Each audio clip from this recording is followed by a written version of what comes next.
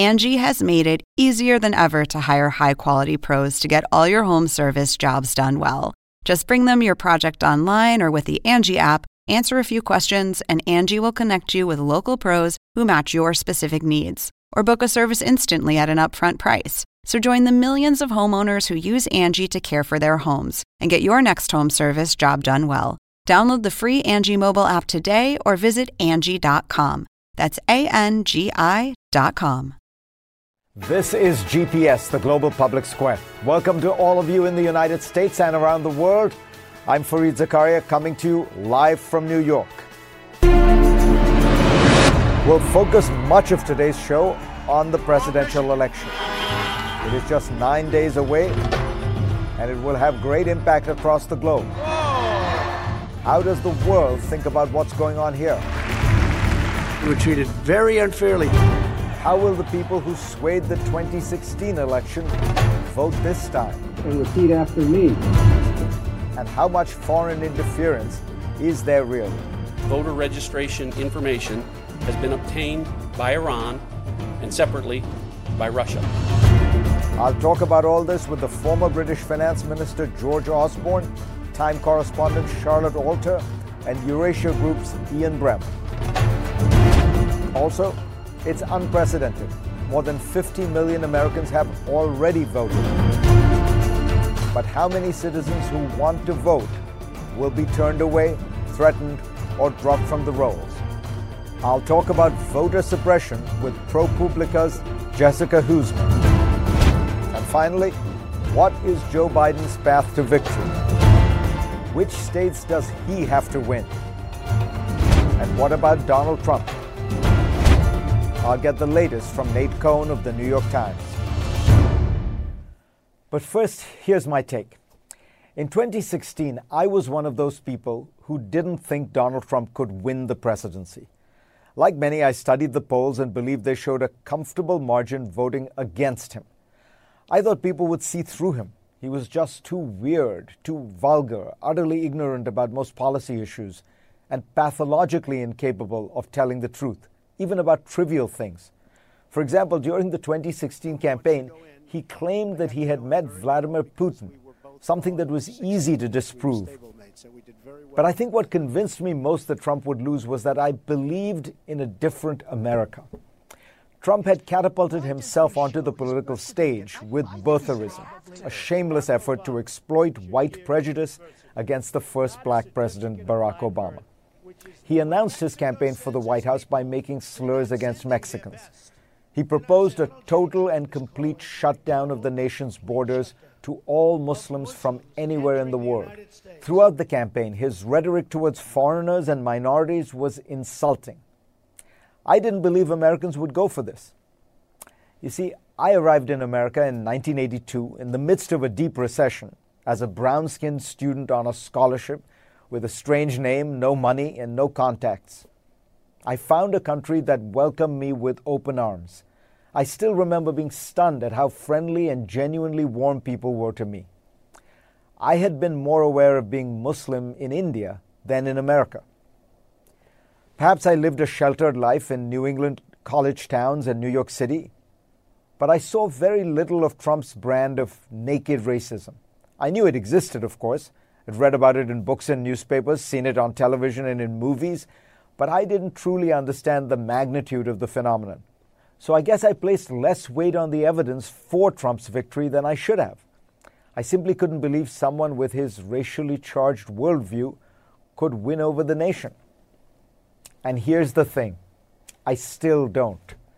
First, many Americans voted for Donald Trump despite his race baiting, not because of it. But more important, a majority of Americans disapprove of Trump and have for almost his entire term. His average approval rating throughout his presidency is the lowest of any president since we started counting. As the New York Times' Nate Cohn has said, Donald Trump's luck was that he ran against the second most unpopular presidential candidate in modern American history, second only to himself. Because of the Electoral College and small margins in 3 Midwestern states, he was able to capture the White House. There are parts of Trump's coalition who are anxious about the country's future and their own place in it, and are thus susceptible to the snake oil being peddled by a clever salesman. But America is changing. Consider a recent New York Times analysis. You will see that the core of Trump's support, whites without a college degree, is shrinking as a share of voters. The core of Joe Biden's support, whites with a college degree and minorities, is growing in even greater measure. For example, in Florida, the core Trump voting bloc of non-college educated whites has fallen by 359,000 people since 2016. The Biden coalition has grown by more than 1.5 million during the same period. In Pennsylvania, Trump's base shrunk by 431,000 since 2016, while Biden's grew by 449,000 people. Now, if he wins, Joe Biden's challenge will be to make all Americans understand that the country has always been a grand experiment, an attempt to create the first universal nation. Today, living up to that ideal means embracing all kinds of people, black and white, native-born and immigrant, gay and straight, and many more. It's a messy process, and it can seem disruptive and disorderly. It sometimes gets bogged down in squabbles over terminology and political correctness. But it is all part of a noble effort to ensure that everyone in this country finally feels that they are included in the American dream, really included. Ever since the nation's birth, it has gradually expanded the idea of liberty and democracy, making America great by surging forward into the future rather than lapsing back into nostalgia for the past. Meanwhile, I will take my chances and once again predict that Donald Trump will lose this election. Humbled as I am after these 4 years, I would still rather bet on and believe in the best in America. Go to cnn.com/Fareed for a link to my Washington Post column this week, and let's get started.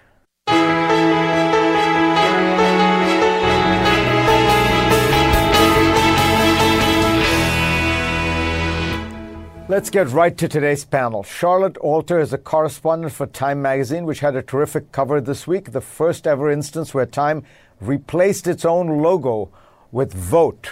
And vote you should if you are an American. George Osborne was Britain's Chancellor of the Exchequer, a very grand name for finance minister. He is now the editor-in-chief of the Evening Standard. And Ian Bremmer is the president and founder of the Eurasia Group, a global risk consultancy. Ian, let me ask you, big picture. Most presidential incumbents win a second term. Donald Trump was presiding over an economy that seemed in pretty good shape. At the most fundamental level, what has happened? Yeah, in very good shape, Fareed. And I mean, Trump has been ahead of Biden in the polls on who better handles the economy. He's also had some significant foreign policy wins with allies around China tech, with trade deals in the Middle East, other places. But let's be clear, coronavirus is by far the biggest crisis of our lifetimes. And it's happening right now, right before the election, on President Trump's watch. I mean, heck, you just wrote a book about the 10 lessons on it, right? He's handled it badly. And, you know, the second wave is happening right now. We have record case numbers literally right now, a week before the elections. Hospitalizations are way up. Even deaths are coming up again. So the timing just couldn't be worse for the president. So, I mean, I agree with you, Fareed. Usually incumbents win. Trump has never had great numbers in the polls through his 4 years as president. This was always going to be a challenge, but this is way, way different than in 2016.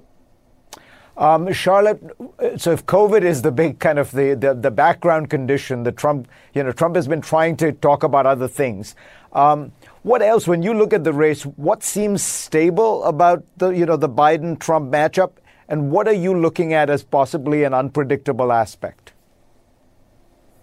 So there are a couple things that seem pretty stable. I mean, Biden has a very solid lead that stayed steady for months now. He's leading with women. He's leading with suburban voters. He's leading with seniors. He's narrowing some of Trump's lead with white non-college voters and rural voters. So the numbers seem pretty good for the Biden camp. I think the couple of things that are unpredictable are things that may not be showing up in the numbers right now. I think that, for some nervous Democrats, this data is cold comfort compared to the sort of misinformation and conspiracy theories that are swirling in the electorate that create this unpredictable strain because people don't necessarily always behave the way the polls say they should. I also think that, the way people are voting this year creates some uncertainty because there are real voter fraud is not a thing, but there are real questions about whether every vote will be counted, whether the mail-in ballots, will arrive in time and be counted in time. And also there are questions about whether Donald Trump is going to accept the results of this election because he has suggested and hinted that he might not. So I think that, the numbers look very good for Biden, but there are a lot of elements of this race that don't show up in the numbers. George, when you look at this from across the ocean, what do you think this tells us about populism? Because you have in Great Britain a quasi-populist at the helm as well.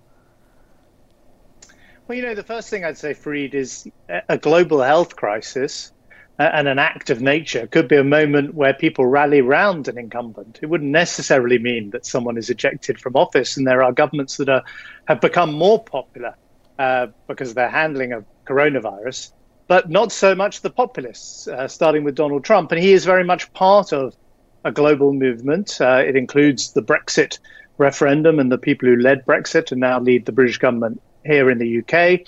Includes people like the president of Brazil. And although they're nationalist movements, which sort of by definition aren't international, they nevertheless drew links with each other and drew inspiration from each other. And Donald Trump himself said, "I'm Mr. Brexit," when he was just a candidate. And I think by contrast, Joe Biden is Mr. Mainstream. He's extremely well known to the rest of the world. Normally, Democrat presidents, if they win, are unknown governors or junior senators. Joe Biden has been around for decades. He knows the different governments of the world. And I think this could be a very big moment, not just for what happens on the economy or foreign relations, which we could talk about, or indeed even climate, but also a big global sense that we are turning back to the mainstream, that divisive politics is not popular anymore, that rejection of science and expertise is not what people want anymore. And ultimately, I make this point, populists are only populists while they stay popular. But if you cannot address the concerns, some of which were legitimate, about neglected communities or middle-income people who haven't seen their earnings rise, if you can't address those things and you actually end up making their situations worse off, then you're no longer a populist because you're no longer popular and you're probably out of office. George, tell me for a moment what you think about your populist. What happens to Boris Johnson with Brexit and with a new administration, were there to be one? Well, Boris Johnson, first of all, is not a Donald Trump. He has also been around a lot in British politics and, some would argue sort of played up the populist side of his character. But there's no doubt that the Brexit government here will face a challenge with a Biden administration. Of course, the US-UK alliance is long, enduring, exists at many levels, and there's no doubt that a British Prime Minister will always be welcome in Washington. But Joe Biden, who I dealt with when I was in office, he knows the Brexiteers associated themselves with Trump. He knows they're not his fellow travelers, and they will find it hard to pivot, I think, towards a Biden administration. And there'll be some very specific things like whether the UK does a trade deal with the US, where Joe Biden has already indicated, and people like Nancy Pelosi have indicated, that it's going to be hard work for a British government. So there's a lot of frantic repositioning going on at the moment here in London by this administration in Britain.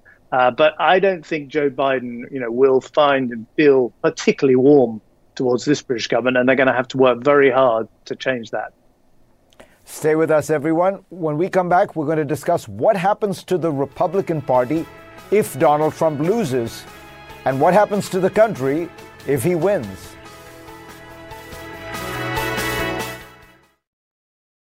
And we are back with Time Magazine's Charlotte Alter, George Osborne of the Evening Standard, and the Eurasia Group's Ian Bremmer.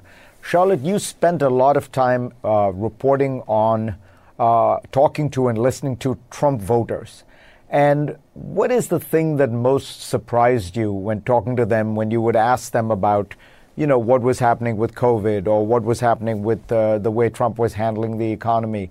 What's the thing that surprised you? So, I spent about 3 weeks going through Wisconsin, Michigan, and Pennsylvania, which, as you mentioned before, are the states that tipped the election to Trump in 2016. And when I would talk to voters who said that they had voted for Trump last time and planned to vote for them again, I would often bring up questions about COVID. Do you think the president could have done a better job?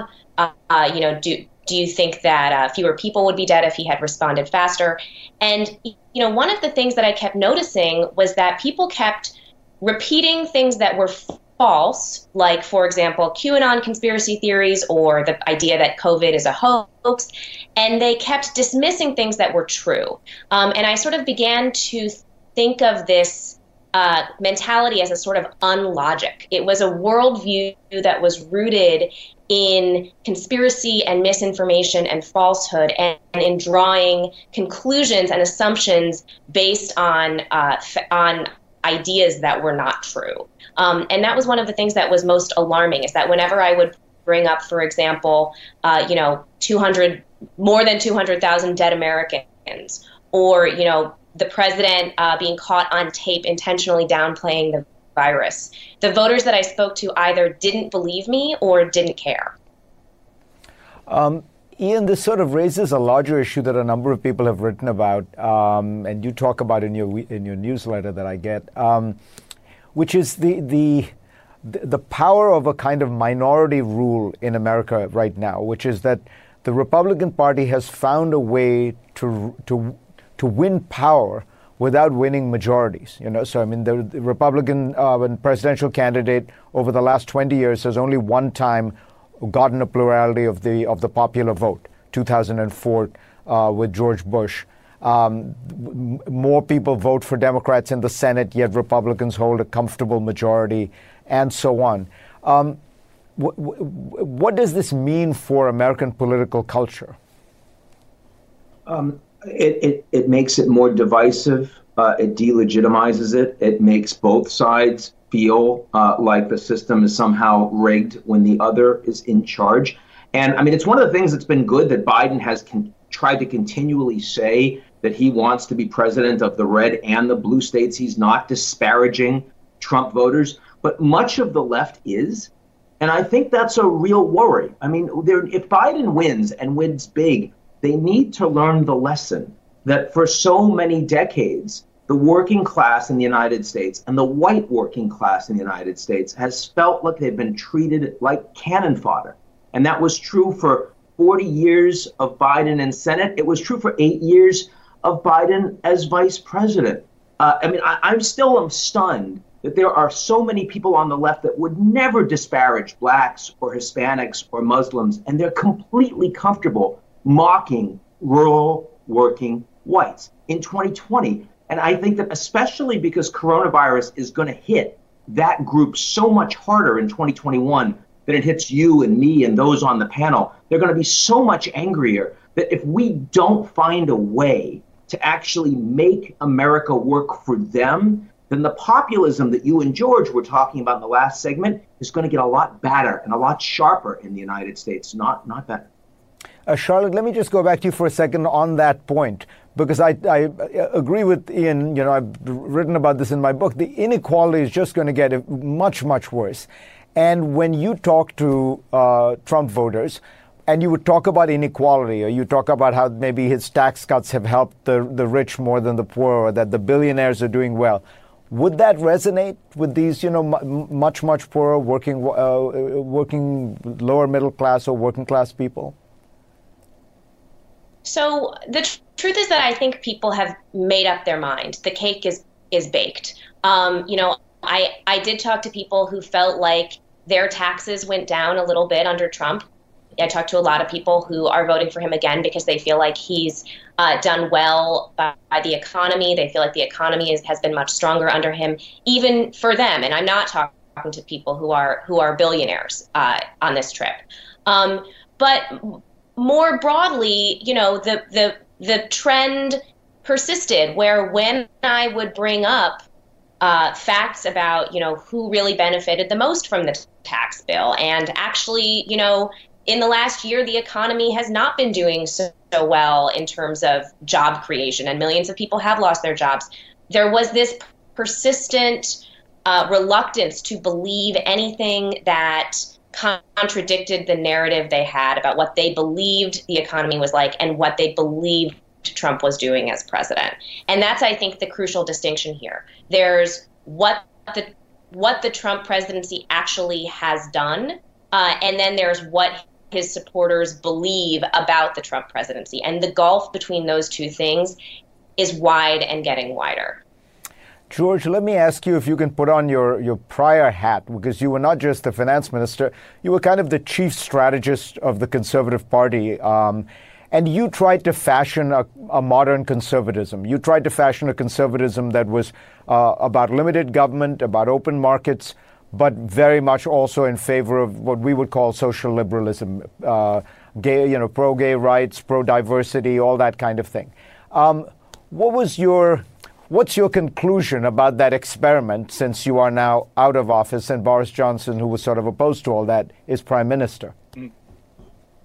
Well, we came a cropper, as you say, here in Britain at the Brexit referendum, where we had not established, and nor had our predecessors, the argument for being in the European Union.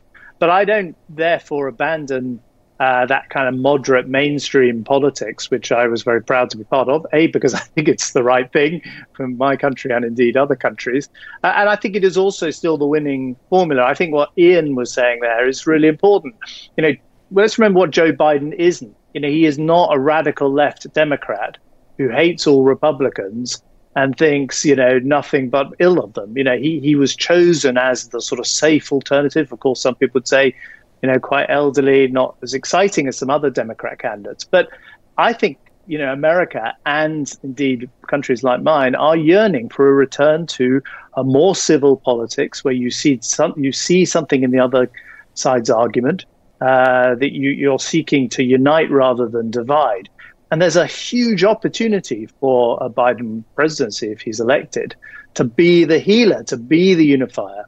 Rather than just to be the anti-Trump or the person who now divides the country from the left, and the stage is set for him. And if he walks onto that stage, and I think having known him a bit myself, that is his natural inclination to do that. And if his party lets him become the unifier in chief, then I think he will lead the world towards, certainly the democratic world, the Western world, towards a more civilized, less divisive politics, and that's got to be good for our countries, and it's got to be good for the West, and it's got to be good for democracy. So from what I can hear, George Osborne telling us, Angela Merkel is the the poster child for this new era. Thank you all. A fascinating set of conversations. Really appreciate it. Thank you. Next on GPS, I told you earlier who I thought was going to win. Coming up, Nate Cohn of the New York Times will tell us what strikes him as the most telling in the latest polls.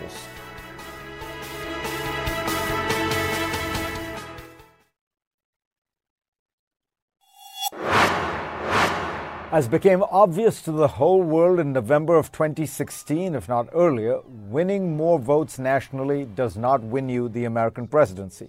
It is all about the Electoral College and getting to the magic number 270. 270 votes wins the White House. So who has the best path there? Joining me again is Nate Cohn of the New York Times. Welcome, Nate. Thanks for having me back. So first, let's talk about the lead. Biden has a lead that is, depending on how you look at it, averages and such, in the somewhere between 8 to 9 point range. Compare that to what it's been like historically in these races. That's a pretty solid lead, right? It's the largest lead that a candidate has had at this stage of a race since Bill Clinton in 1996. Even when Barack Obama was heading to a decisive victory in 2008, he wasn't ahead by this much. It is a little bit It's a little bit smaller of a lead than Biden had earlier in the month while the president was hospitalized with the coronavirus, and the president has recovered a little bit since then. But by basically any other measure over the last 20 years of American politics, this is the most significant lead that anyone has had in the national polling. And if you translate that into electoral college votes, which is obviously more about the state by state, where do what kind of range do you come out with? If we stipulate for a second that the polls are right, then Joe Biden would have a pretty comfortable lead, let's just say 5 points or more, in states worth around 300 electoral votes. The states carried by Hillary Clinton, plus those 3 Midwestern battleground states that got away from her 4 years ago, Pennsylvania, Michigan, and Wisconsin, and Nebraska's 2nd congressional district. Joe Biden would then have a number of additional options in states where he leads, but not necessarily so clearly, that could get him up to 350 electoral votes. States like Florida and North Carolina, Georgia, Arizona, Iowa, and in a really big win, where he maybe just did a couple of points better than the state polls currently say, Joe Biden could win 400 electoral votes or more by winning Ohio and Texas. And that scenario, by the way, is a lot closer to being reflected in the polls than a Donald Trump victory. And the Trump victory would look like what? Something very similar to 2016? I mean, you have to think so. There aren't too many other ways for him to do it. He's not contesting a number of states where Hillary Clinton won last time. There are only so many ways that he can get to 270 electoral votes this way. I mean, it has to start by locking down these Sun Belt battlegrounds like Florida and Arizona and Texas and North Carolina. If you can't do that, it's basically over. And then he has to win something out of the Midwest, like Pennsylvania, Michigan, Wisconsin, Minnesota. Any one of those states, supposing that the president has held all those Sun Belt battlegrounds, would be enough for Donald Trump to win. But again, those are states where Joe Biden has a comfortable and consistent lead in the polls. The big shift demographically, it seems like from between 2016 and now, is women, correct? White women in particular. Yeah, I mean, I think that women are definitely a group where Joe Biden is doing better than Hillary Clinton did 4 years ago. But Joe Biden is also doing a little bit better among men as well. And I mean, given how close the election was 4 years ago, really any shift in the direction of the Democrats would be sufficient to give them the presidency this time around. To me, the shift that really stands out for Reid is white voters. Even in the national polls 4 years ago, it was very obvious that Hillary Clinton was doing very poorly among white voters without a college degree. And so even though the state polls showed Hillary Clinton narrowly ahead in the Midwest, you could still see that there was this vulnerability there. They just don't show that now. Joe Biden is competitive among white voters overall, which is extremely rare for a Democratic candidate under any circumstances. And he's doing much better than Hillary Clinton among white voters without a college degree. And that's why he has that lead in the Midwestern battlegrounds. Let's talk about the 2 big states that are close and important. Pennsylvania. What are your thoughts based on the most recent polling out of Pennsylvania? The balance of recent polling has Joe Biden up by about 6 percentage points in Pennsylvania. I would say that's good for Joe Biden in the most absolute sense. It's a comfortable advantage. It would make him a heavy favorite to win the state. And if he wins the state, he's a very heavy favorite to be the president. That said, I would point out it is a closer race than the national polls, which show Joe Biden up by 9 percentage points. And Florida, the state that Florida. From 2000 onwards has bedeviled American politics. Florida's always close, and I don't see too much of a reason to assume that won't happen again. The polls do show Joe Biden with a lead in Florida, but there are 2 conflicting forces going on in the state that have the potential to work themselves out into a close election there, a really close election, closer than I think Pennsylvania would be if we take the poll seriously. On the one hand, we have Joe Biden doing really well among white voters. As I just mentioned, that's a national phenomenon. And in particular, he's doing well among older voters, which is, everyone knows, is a group that's overrepresented in Florida. But on the other hand, Donald Trump is doing quite well among Hispanic voters. And in particular, he seems to be doing well among the state's Cuban-American population, which is concentrated in Miami-Dade County. I mean, that county represents about 10% of the state's electorate. Florida can still be quite close, even if Joe Biden is doing well among white older voters elsewhere in the state. And then if it turned out that Donald Trump could just do a little bit better among those older white voters and maybe bring some of those Republican voters and older white voters back home in the final stretch, then I think you could be set up for a close race there. Nate Cohn, pleasure to have you on. Thanks for having me. Next on GPS, threats against voters and other forms of intimidation, unacceptably long lines at polling places, unauthorized ballot boxes. Is this a banana republic or the American republic? You know the answer. We'll talk in depth about the specific problems and what they could mean for the result when we come back. Want a daily dose of Fareed and his team? Now you can get it with Fareed's Global Briefing, the newsletter that gives you the best insight and analysis on global affairs. Go to cnn.com/Fareed to sign up.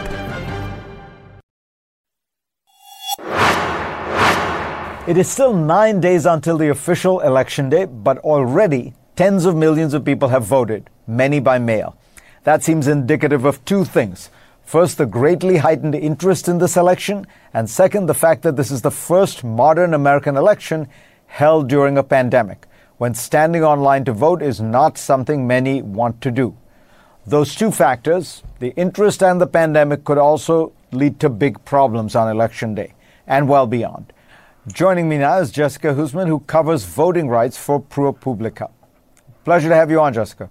Thanks so much for having me. So you say that in most countries, an election of this sort should be thought about as one election. But in America, it's really 10,000 elections. Explain what you mean. So the United States really vests all of its election administration authority in local governments. So the Constitution is more or less silent about how the vote should be conducted and, who should be able to cast it and when. And afforded all of that power to the states. And in turn, a lot of states have afforded much of that power to counties. So really in the United States, it's not just one federal election happening by one federal agency that is making everything go like in other countries. It is instead 10,000 different local election officials all having an election on the same day. So when we think about this issue of foreign election interference that we now hear from American intelligence officials is still ongoing, you have powerful governments, very sophisticated ones like Russia, and how is that going to be dealt with in this with these individual counties are going to face these challenges?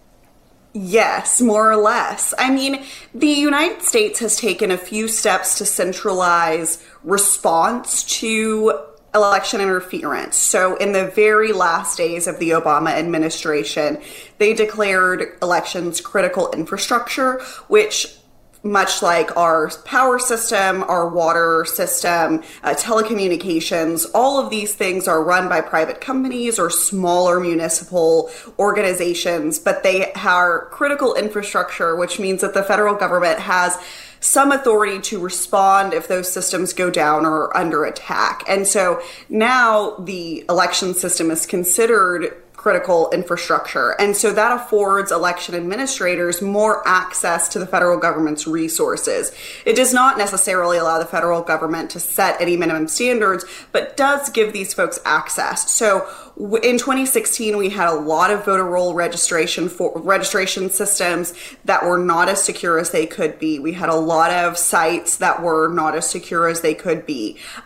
The DHS has actually worked quite nicely with the states over the last 4 years to prepare them for this moment. But by and large, yes, the counties are doing this on their own. So when we think about foreign interference, we shouldn't think about Russia versus the United States. We should think about Russia versus your local county clerk, because truly those are the stakes. Wow.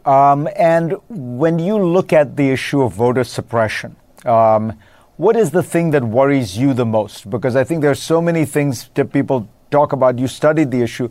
What do you look at as something really concerning about the nature of voter suppression? I think that this year, the thing that concerns me most about voter suppression is the blatant misinformation that's coming out of the White House about vote by mail and the security around vote by mail, or drop boxes and the security of drop boxes. I think that we've already seen the impact that that sort of language has on the populace. And I don't know that we're going to know exactly how that played out until after the election. Certainly, People are voting in very large numbers. People are notably returning their absentee ballots at a rate much, much higher than 2018 or 2016. So certainly his rhetoric has implanted a seed in some of the folks' minds who are voting by mail to get their ballot in as early as possible. But I think we won't know for some time how many people just choose not to vote because they don't trust the mail and they don't trust a drop-off box, and they're in a position where they have a comorbidity and would prefer not to go out in public and cast a vote there either. So really, I just am concerned about people feeling like they're out of options. Jessica, pleasure to have you on. Thanks for helping us. Thank you so much. Next on GPS, much of the world is facing a great recession or a depression because of COVID. And then there is China. The emerging superpower announced this week its economy grew at an astonishing 4.9% last quarter. How in the world did it do that? I will explain.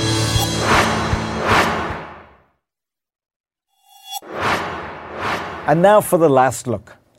This week, when Beijing announced that its economy grew 4.9% in the third quarter, it merely confirmed the sense of recovery that has been felt for months by China observers.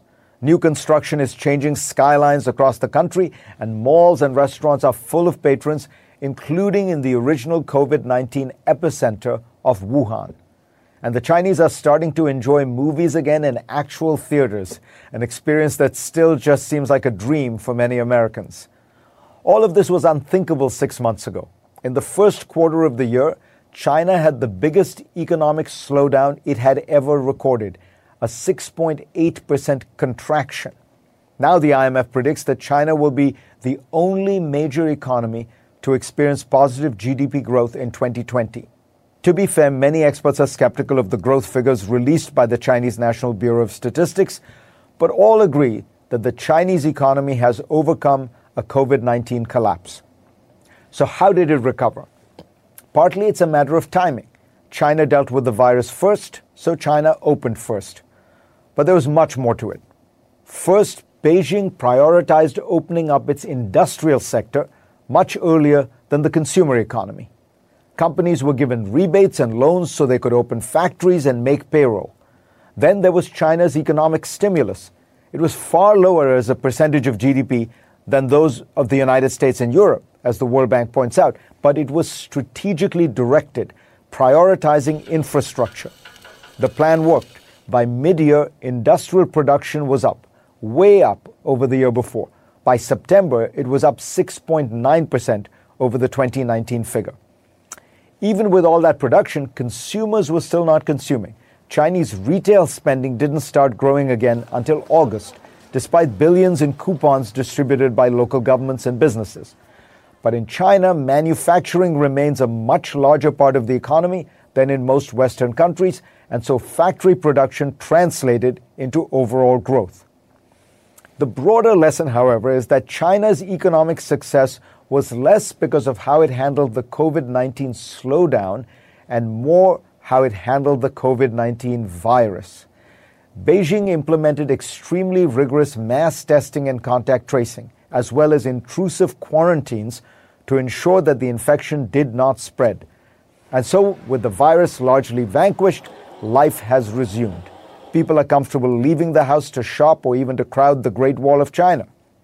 Today, most economists continue to be bullish on Beijing. Its third quarter GDP numbers, to remind you, 4.9% growth, are the only bright spot, the only engine of growth in the entire global economy. And it offers a simple lesson. If you get control of the disease, your economy will bounce back. Alas, that is a big if for most countries in the world, including the United States of America. If you're curious about other important takeaways from COVID-19, you will enjoy my new book, 10 Lessons for a Post-Pandemic World. Go to cnn.com/Fareed for a link to order it. Thanks to all of you for being part of my program this week. We are off next week, so I will see you in 2 weeks.